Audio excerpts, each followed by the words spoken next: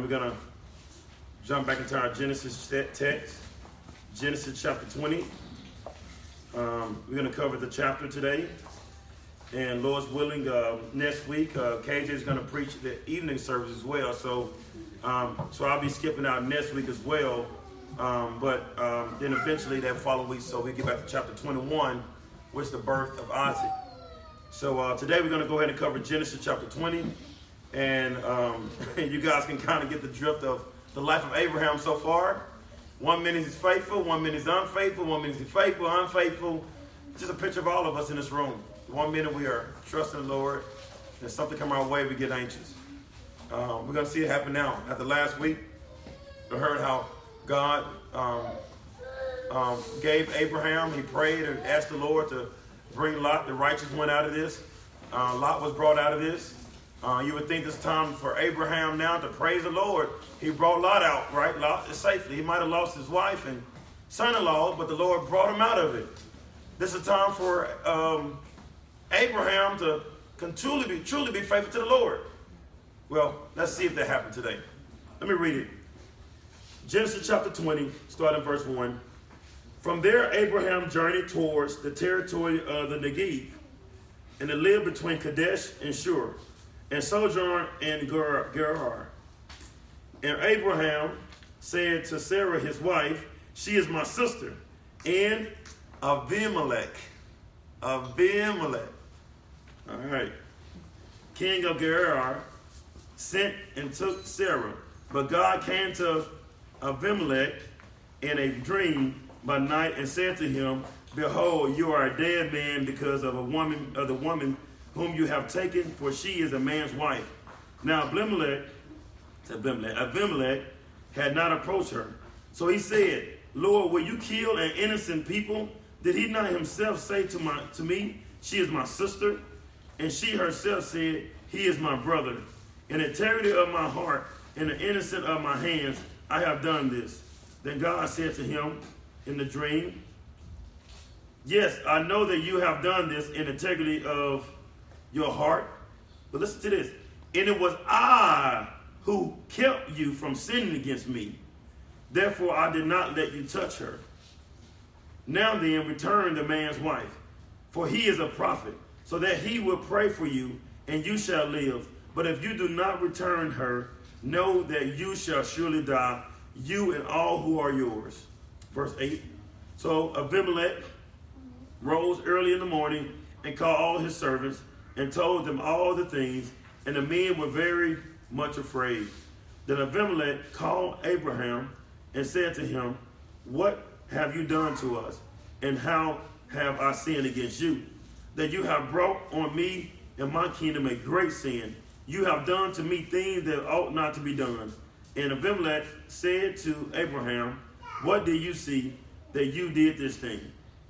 Abraham said, I did it because I thought there is no fear of God at all in this place. And they will kill me because of my wife. Besides, she is indeed my sister, the daughter of my father, though not the daughter of my mother. And she became my wife.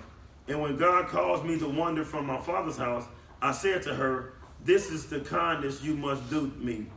At every place to which we come, say of me, he is my father. Verse 14, my brother, I'm sorry. Then Abimelech took sheep and oxen and male servants, female servants, and gave them to Abraham, and returned Sarah his wife to him. And Abimelech said, behold, my land is before you, dwell where it pleases you. To Sarah he said, behold, I have given your brother 1,000 pieces of silver. It is a sign of your innocence in the eyes of all who are with you, and before everyone you are vindictive. Then Abraham prayed to God, and God healed Abimelech and also healed his wife, his female slaves, so that they bore children. For the Lord had closed all the wombs of the house of Abimelech because of Sarah, Abraham's wife. Let me pray for us. And the word Abimelech, I was messing with a couple people in the Hebrew class. They had a challenge to figure out the word, and several of them figured it out yesterday. Let me pray for us. Father God, in heaven, Lord, we thank you, Lord, for bringing us back this evening. Lord, we ask you, Lord, to help us, Lord. As we hear about Abraham, Lord, and his unfaithfulness at times, Lord, we also see our lives, Lord, right now as well. So, Lord, we ask you, Lord, to help us be faithful. Help us not get afraid, Lord, and be anxious or struggle with anxiety, Lord. Let us trust in you, Lord, in those difficult times. Let us not put things in our own hands. Let us understand that, Lord, you are sovereign. You are the God that controls all things. So, Lord, let us, Lord, rest in you and trust you, Lord. So let this message, Lord, be encouraging to us today. Let it build your church up, Lord, for us, Lord, knowing that our God will care for us and that we don't have to put things in our own hands. So, Lord, help us, Lord, be faithful Christians amongst our fellow men and also before you. In Christ's name we pray. Amen. As I was thinking about this message, a couple of things stood out. And one thing I've seen all throughout this message is kind of mostly just the sovereignty of God, how God is working in the life of Abraham in this particular chapter. They had me thinking about John Piper in an interview he had about Calvinism and Arminianism. John Piper says this, that Calvinists didn't come up with 5 points to start off with. Some people say 5 points of Calvinism. The 5 points you have, the TULIP. The T is total depravity. The U is unconditional elect. The next letter, L, is limited atonement. The I is irresistible grace. And the P is perseverance of the saints. Where did this come from? Did John Calvin come up with these 5 points? Where did they come from? Piper goes on to say the Calvinists wrote their vision, the vision of the salvation looked like, what it looked like, and how it happens under God's sovereignty. When the Arminians read it, they said, these are 5 places we don't agree. So the Calvinists, they wrote down God's sovereignty, and they picked down 5 things they don't agree with the Calvinists on. And that is where we got these 5 points from. The 5 points came from the 5 points the Arminians said they don't agree with. The Calvinists come in and say, these are the 5 points that we stand true in God's word. So if you want to talk about what is the key sociological differences between Arminianism and Calvinism, you have to take these one by one. Here's what I would do, John Piper said. I would give one sentence for each, Calvinism and Arminianism, under the 5 points. And then I would say what I would say to my 13-year-old. So listen to this. So here we go. The Calvinists understand the depravity. Listen to this. Calvinism said people are so depraved and rebellious that they are unable to trust God without his special work of grace to change their hearts, so they necessarily and willingly freely believe. Well, the Arminians say this about depravity. The Arminians say, with regard to depravity, that people are depraved and corrupt, but they are able to provide the decisive impulse to trust God with the general divine assistance that God gives everybody. They're saying is that they have this thing some people call prevenient grace, is that even though they're depraved, but they also have this grace to choose God. So pretty much is Calvinists say you're totally depraved, you can't choose God unless God do a work. They're saying that God still left enough good in us for us to choose him. Number 2, election. Calvinism says that we are chosen. God chooses unconditionally whom he will mercifully bring to faith and whom he will justify and leave in their rebellion. Arminian says God had chosen us, elected to bring to salvation all those whom he foresaw would believe by bringing about their own faith and providing the disciple impetus themselves. And those God doesn't decisively produce the faith that he foresees. So what this and Arminian is saying is that, they're saying is that God saved us because God already knew what he was going to do.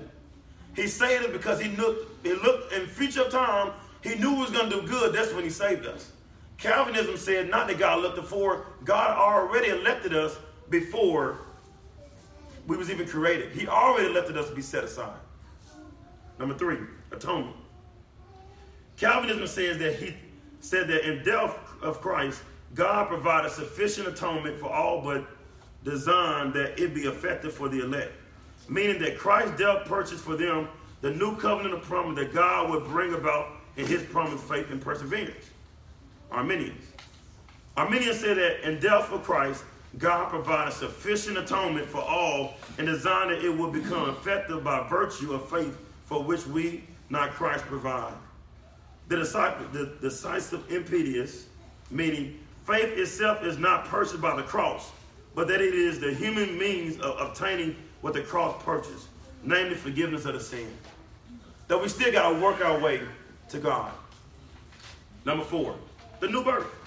Calvinism said that new birth is God's work of renewal in our hearts, necessarily brings about the act of willingly, heartily, and saving faith.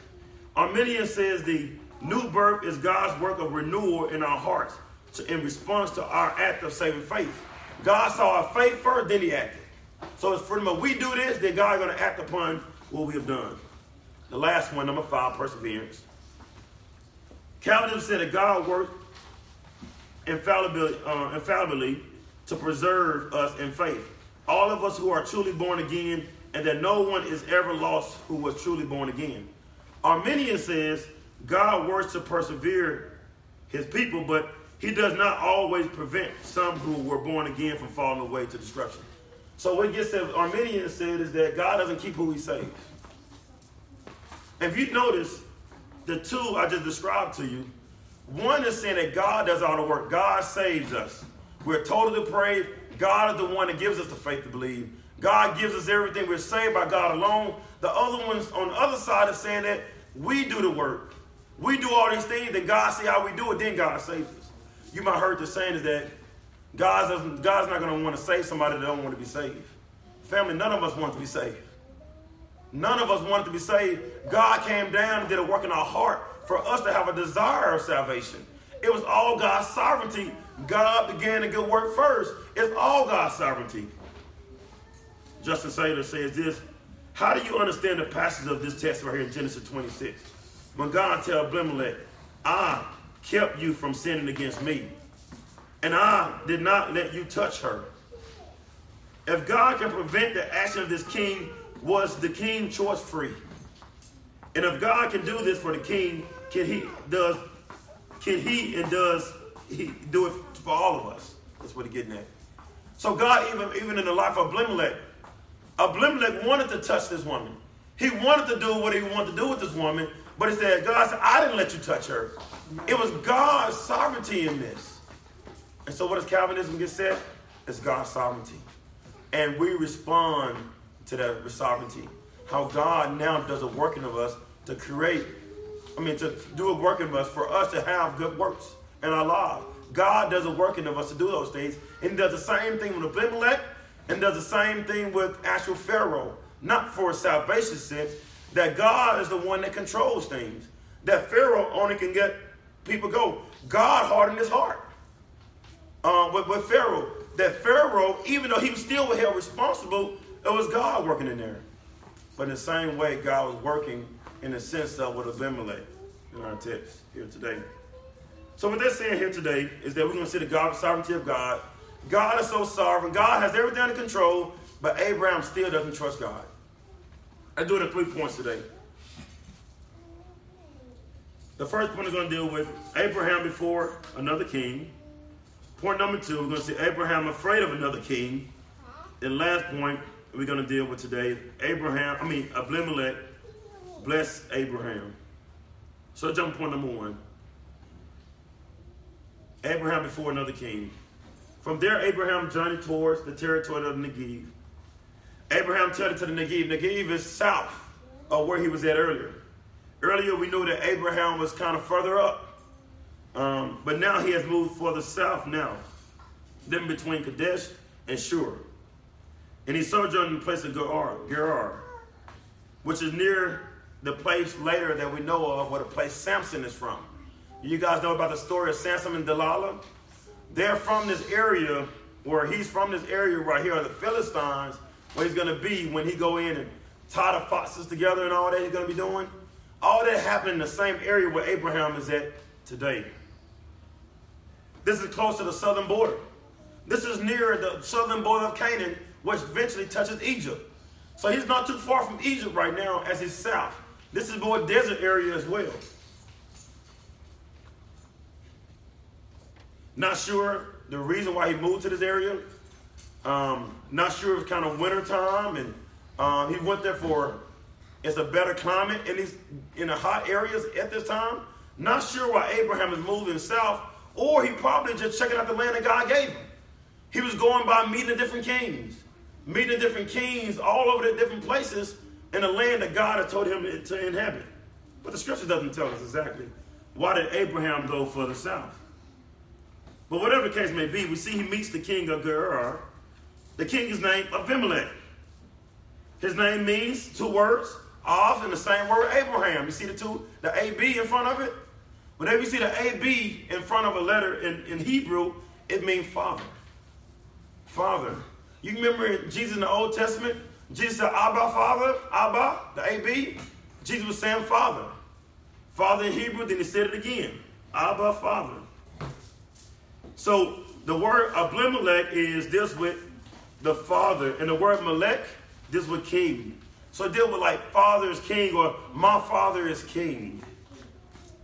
So Abimelech is kind of reigning over this area right here, and it's territory that God has given to Abraham. This is Abraham not to be afraid to go to the territory. God gave you territory. He's going to take over these nations. You shouldn't have to be afraid. But what Abraham do normally when he go into kingdoms, he normally get afraid. You remember when he went to Pharaoh? He got afraid. And he said, hey, Sarah, this is my sister. He did that because he was afraid. Well, in our text today, he's put back in a similar situation, like it was in Egypt. And Abraham probably thought for a split second, the last time I was close down here at the border, I went on to Egypt and I dishonored the Lord. I'm close to Egypt again. You would think it would click in his head. It's like, last time I was in Egypt, I lied and said it was my sister. But even though he's close to Egypt, it seemed like 2 and 2 is still not clicking for him. So he get there to this area before it came Abimelech, and what he says right in verse 2. And Abraham said, Sarah, his wife, she is my sister. He did it again. He said, this is my sister. Abraham uses his same survival tactics again. He get afraid. He went back to whatever protected him in that moment. It was lying. And that's what he went back to. Out of fear, he lied before the Lord. He lies and says Sarah is his sister. So Abimelech thinks that she's free. He thinks she is free to marry now. She's just his sister. He feels like he can marry her now. So now he's not dishonoring the Lord. So now he's not honoring the Lord. He's about to marry a man's wife. He's interested to make Sarah one of his wives. Abraham is in a similar situation again. His sin is now repetitive. On top of that, from chapter 12 all the way to chapter 20, a lot has happened. All the stuff we have happened. Let me list a few real quick, Miss Lisa. Let me list a few for us. God gave Canaan to Abraham. God protected Abraham and rescued Lot from war. God kept reminding Abraham of the promised offspring. God rescued Lot from Sodom, we just talked about last week. God has been faithful to Abraham everywhere he go. To Abraham, nobody can put their hands on you. I got you, Abraham. I'm going to take care of you. God has shown that he's faithful. And I always say, you might got some cousins that ain't faithful. They have showed you something, they ain't paid you back, or whatever the case may be. But that's not God's resume. His resume is faithfulness, family. When we call upon him, he answers us. And a lot of times, he answers in ways that we didn't think or we didn't imagine him to answer us in. He does it by his own wisdom. He's faithfully answered his saints. So you think that God's faithfulness will compel Abraham. Abraham, you don't have to be afraid. The Lord is on your side right now. You don't have to lie and say that's your sister. His grace should compel him to trust him in this moment. His past doesn't triumph over the grace of the Lord. So family, what about us? Family, we can read the Old Testament. We got the Bible stories about Jonah, you know, and we hear about Jonah in the well, and we hear about all the different other stories in the Old Testament about Elijah, King Hezekiah, King Joash, how God has been faithful to bring them on along the way throughout the Old Testament. How many more examples of God's faithfulness do we need? We have plenty in the Old Testament, but God even give us more in the New Testament. Amen. Ain't that right, Brother Greg? He gives us new text in the New Testament. And the New Testament gives us the true picture of faithfulness of Christ on the cross. How Jesus, he trusted his Father even when he was put to death and his Father punished him. It said it pleased the Father to punish on the Son. Even though Jesus was punished by his own Father, Jesus still trusted his Father to raise him up from the grave. So family, from Genesis to Revelation, we see the faithfulness of God. And we see the faithfulness of Jesus. Family, we don't have an excuse not to trust the Lord in hard times. We have so many examples. May we take our eyes off of mankind and put our glaze on Jesus. As we put our glaze on Jesus, let him be the encouragement we need to keep our eyes on him when times get rough for us. A lot of times we compare Jesus to man. Even though man has failed, our Lord will not fail us. So family, our past should be reminding us of God's grace. One thing Paul Tripp says in one of the devotions we get every day from Greg, that's why all of us should daily celebrate the grace that frees us from the regret of the past. This freedom is not the freedom of retraction or denial.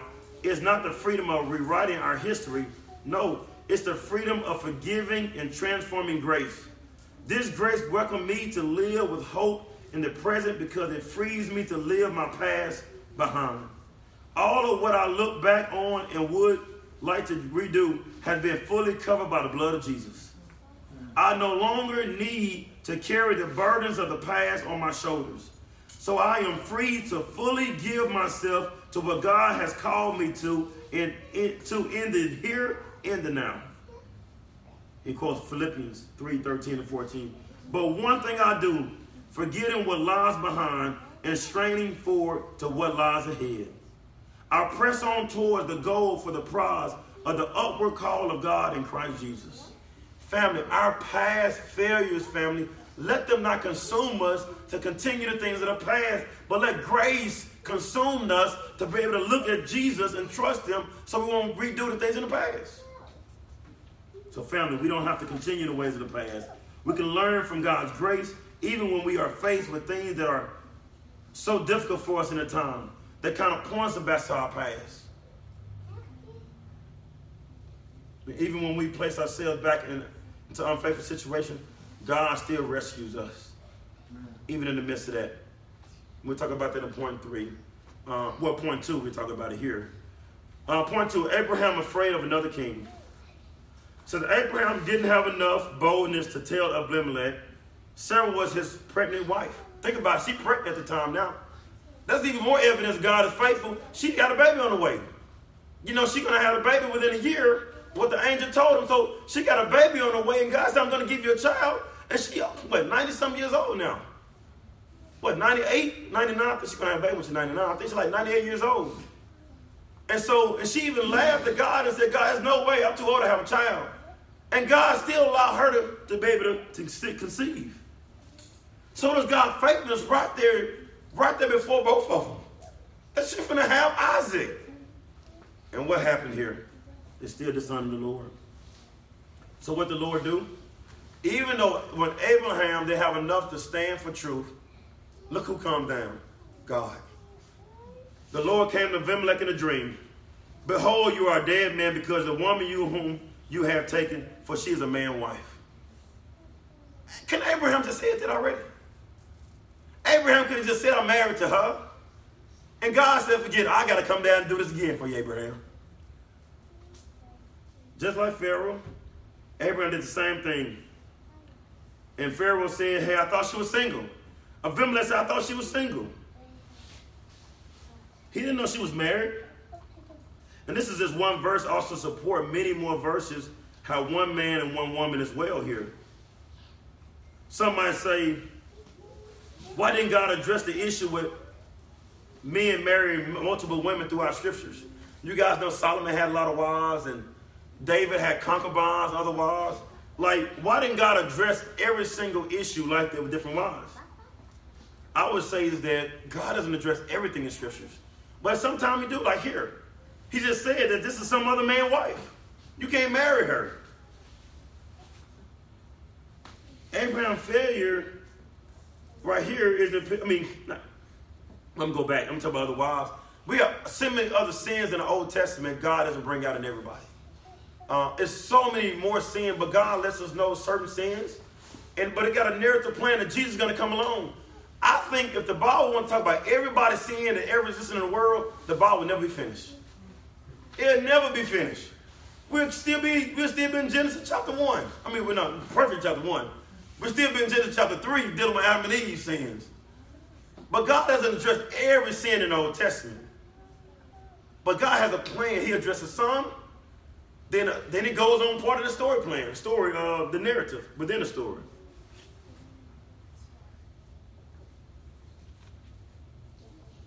And we see here that God doesn't address everything. But we see, though, that God does address this issue that she is married.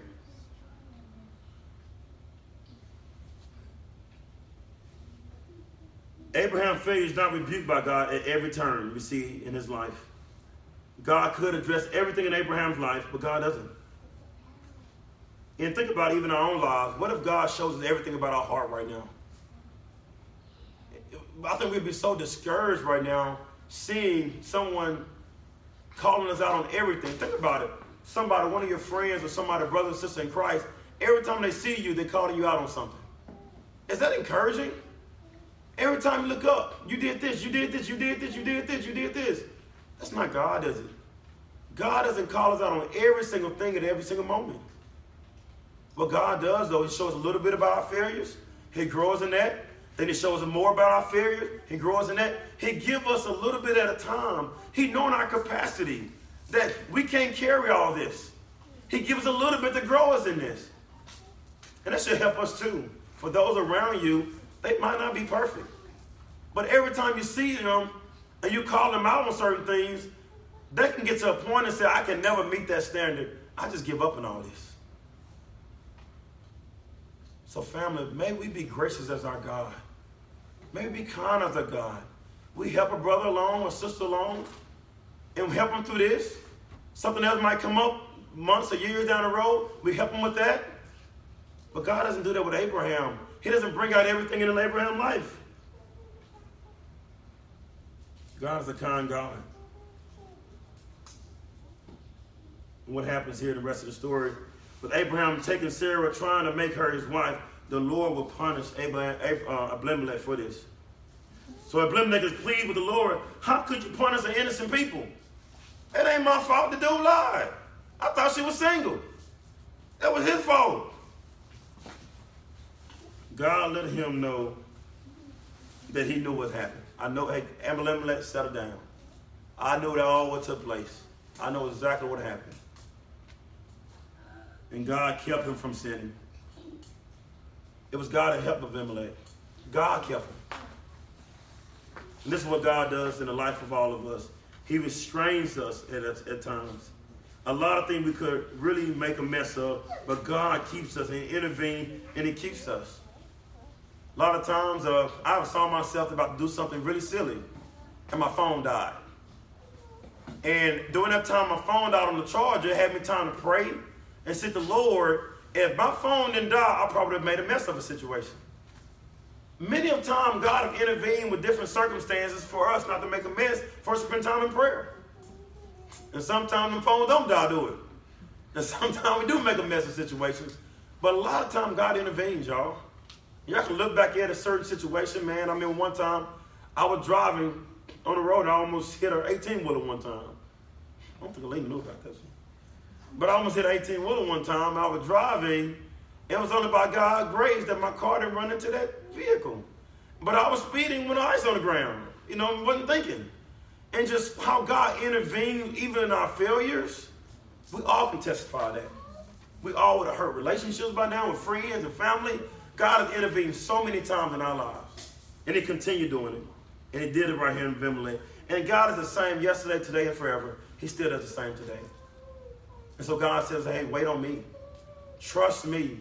Before you lie right now, this is time for them income tax right now, all of y'all. Y'all know them income tax season. Using all them kids, you know them kids ain't been staying with y'all. This is the time right now is going to be tempted to carry them kids. But trust the Lord.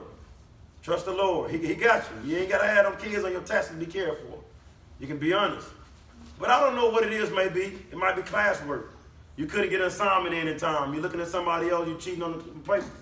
Now, I used to do that, but the Lord saved me. Now, I'm a pastor now. I'm not in school no more. But for y'all to be encouraged not to give in to that temptation on a late assignment. For you to trust the Lord.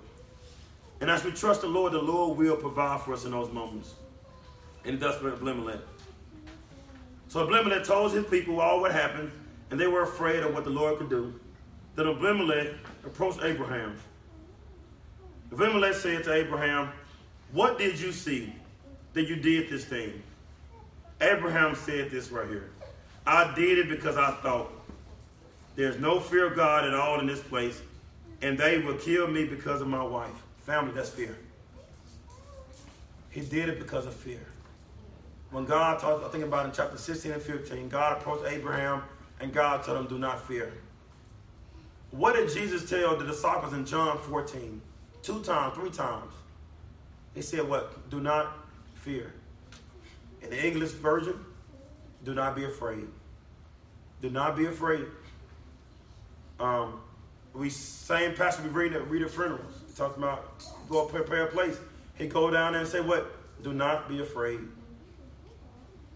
I think Christians, what we fall short in, when we get afraid. We get afraid, we won't get the things that our hearts desire in that particular moment. It can be relationships, it can be loneliness, whatever the case may be. When we get afraid, we put things in our own hands. The Lord is saying, do not be afraid. Yes, he gossiped about you. Yes, she gossiped about you. Yes, they did this wrong thing to you, but I got you. I got you. You don't have to be afraid. Can we be afraid? We put it in our own hands, and we try to bring about judgment in a better way than God can bring judgment. We try to take the place of God.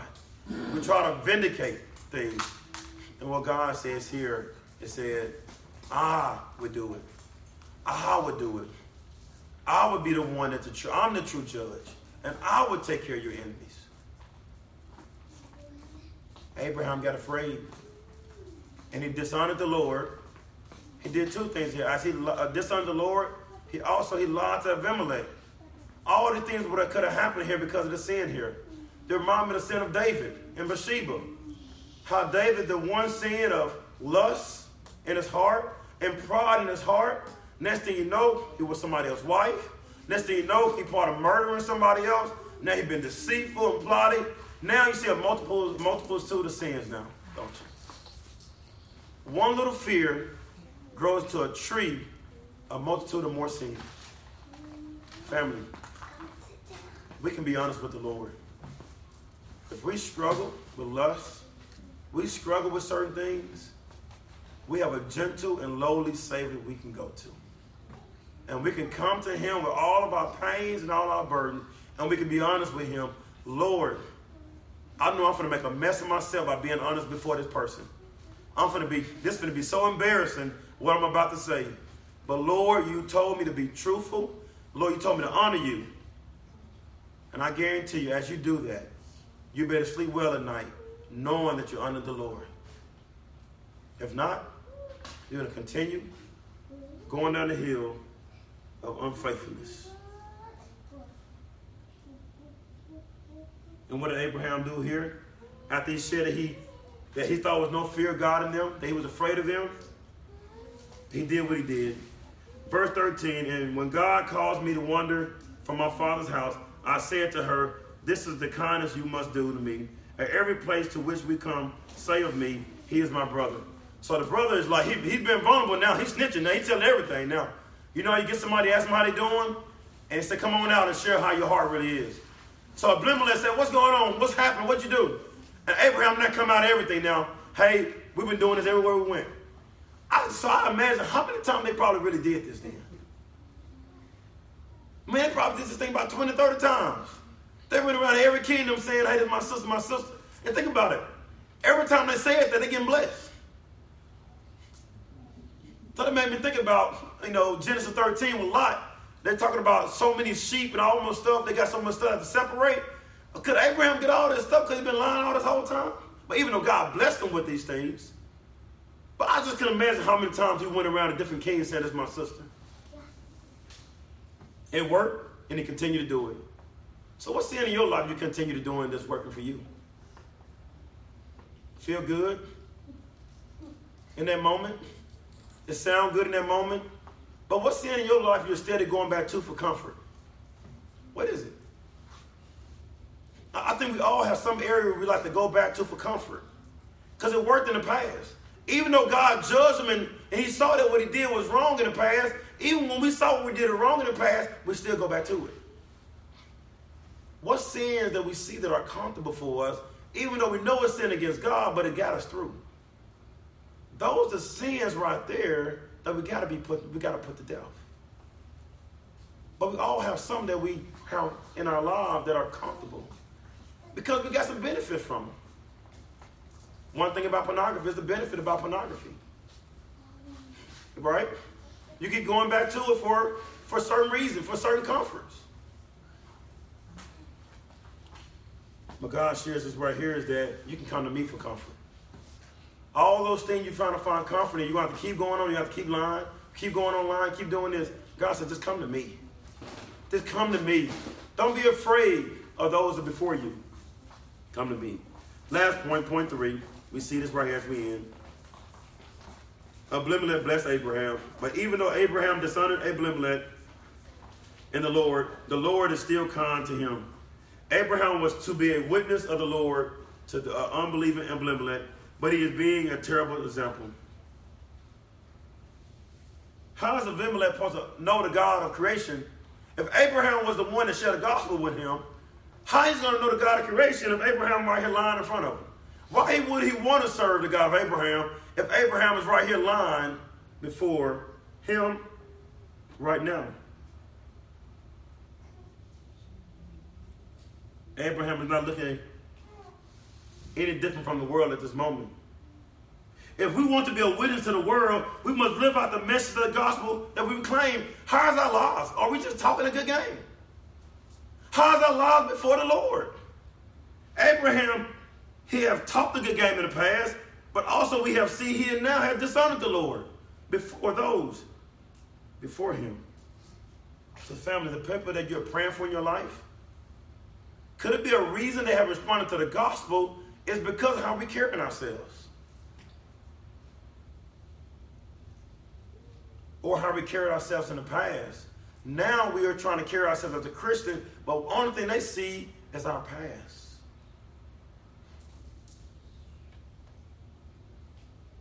We might be the only access to the gospel for that person.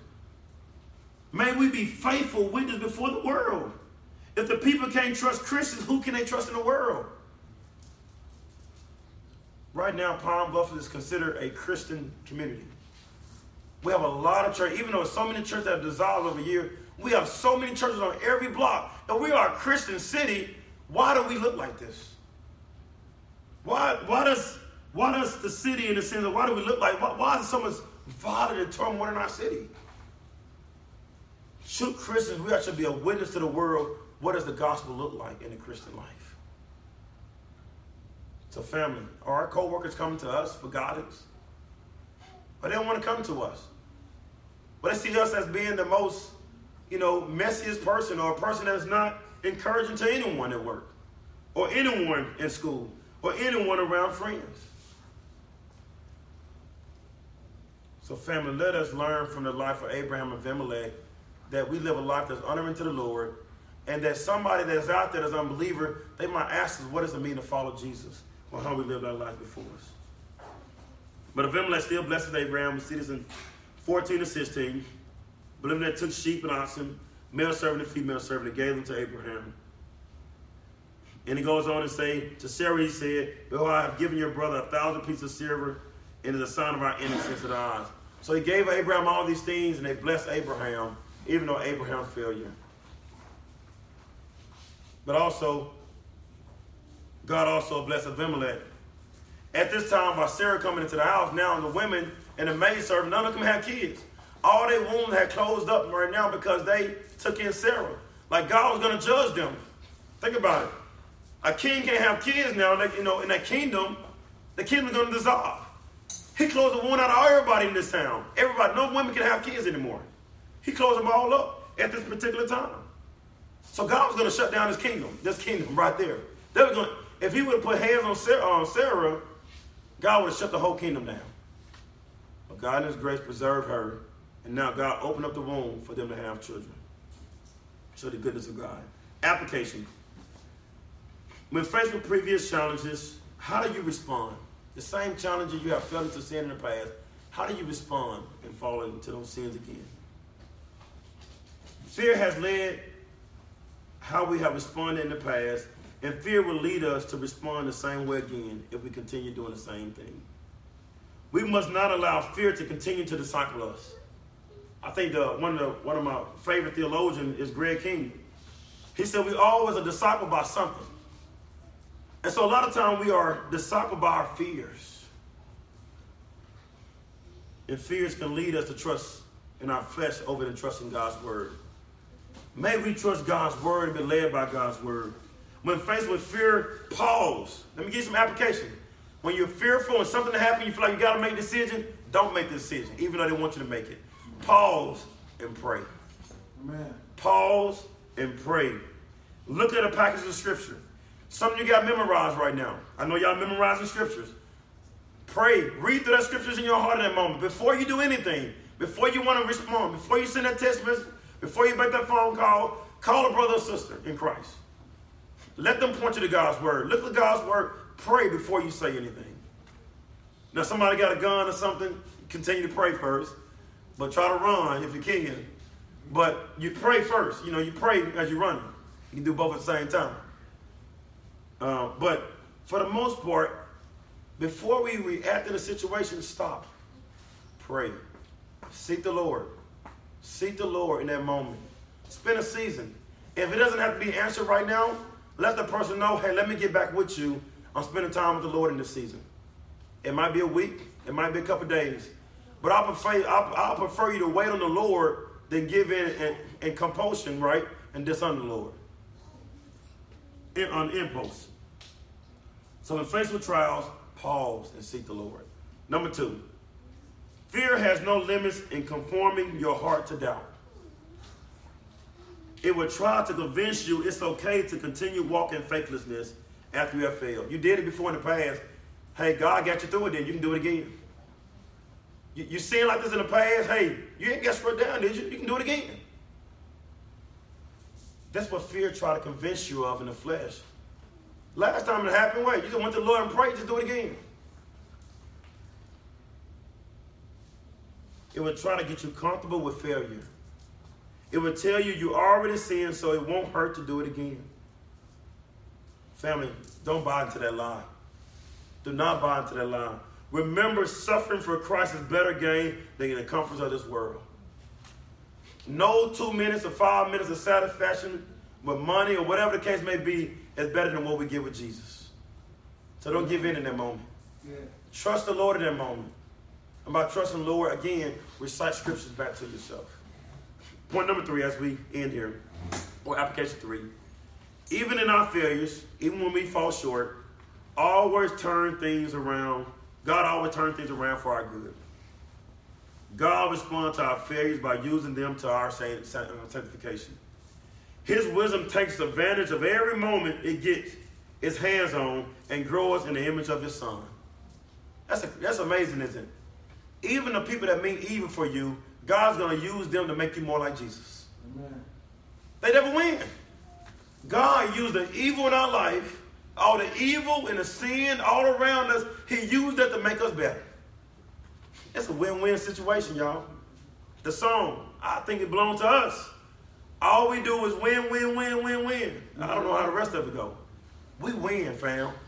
God turned the bad, the difficult time to let us see our own heart, to let us see that we're not as kind and compassionate as we say we are. So before we lift up our hand and get mad at those around us, look at them and tell them, thank you for hating on me. Thank you for doing what you did, because God is going to use you. You don't have to tell them that. Tell yourself in your mind. But God's going to use them to make you more like Jesus. You need some of that in your life. We all need. We don't want it, right? We don't want none of that in our life. But we need all those things to come in our way for us to see ourselves in the midst of trials and situations. So family, before we get in, like again, to give in to impulsion, and to down somebody else, but to say, Lord, what are you doing right now and using this for your good and my good? Ask the Lord that. Because I guarantee you, if you're truly in Christ, it's going to be for your good in the long run. So for us, God is trying to eliminate blood pressure medicine now. With all this happening now, God said, I got you. All our stress levels should go down. All our stress levels should go down, knowing the Lord has got us. So let us trust the Lord, fam. Let me pray for us.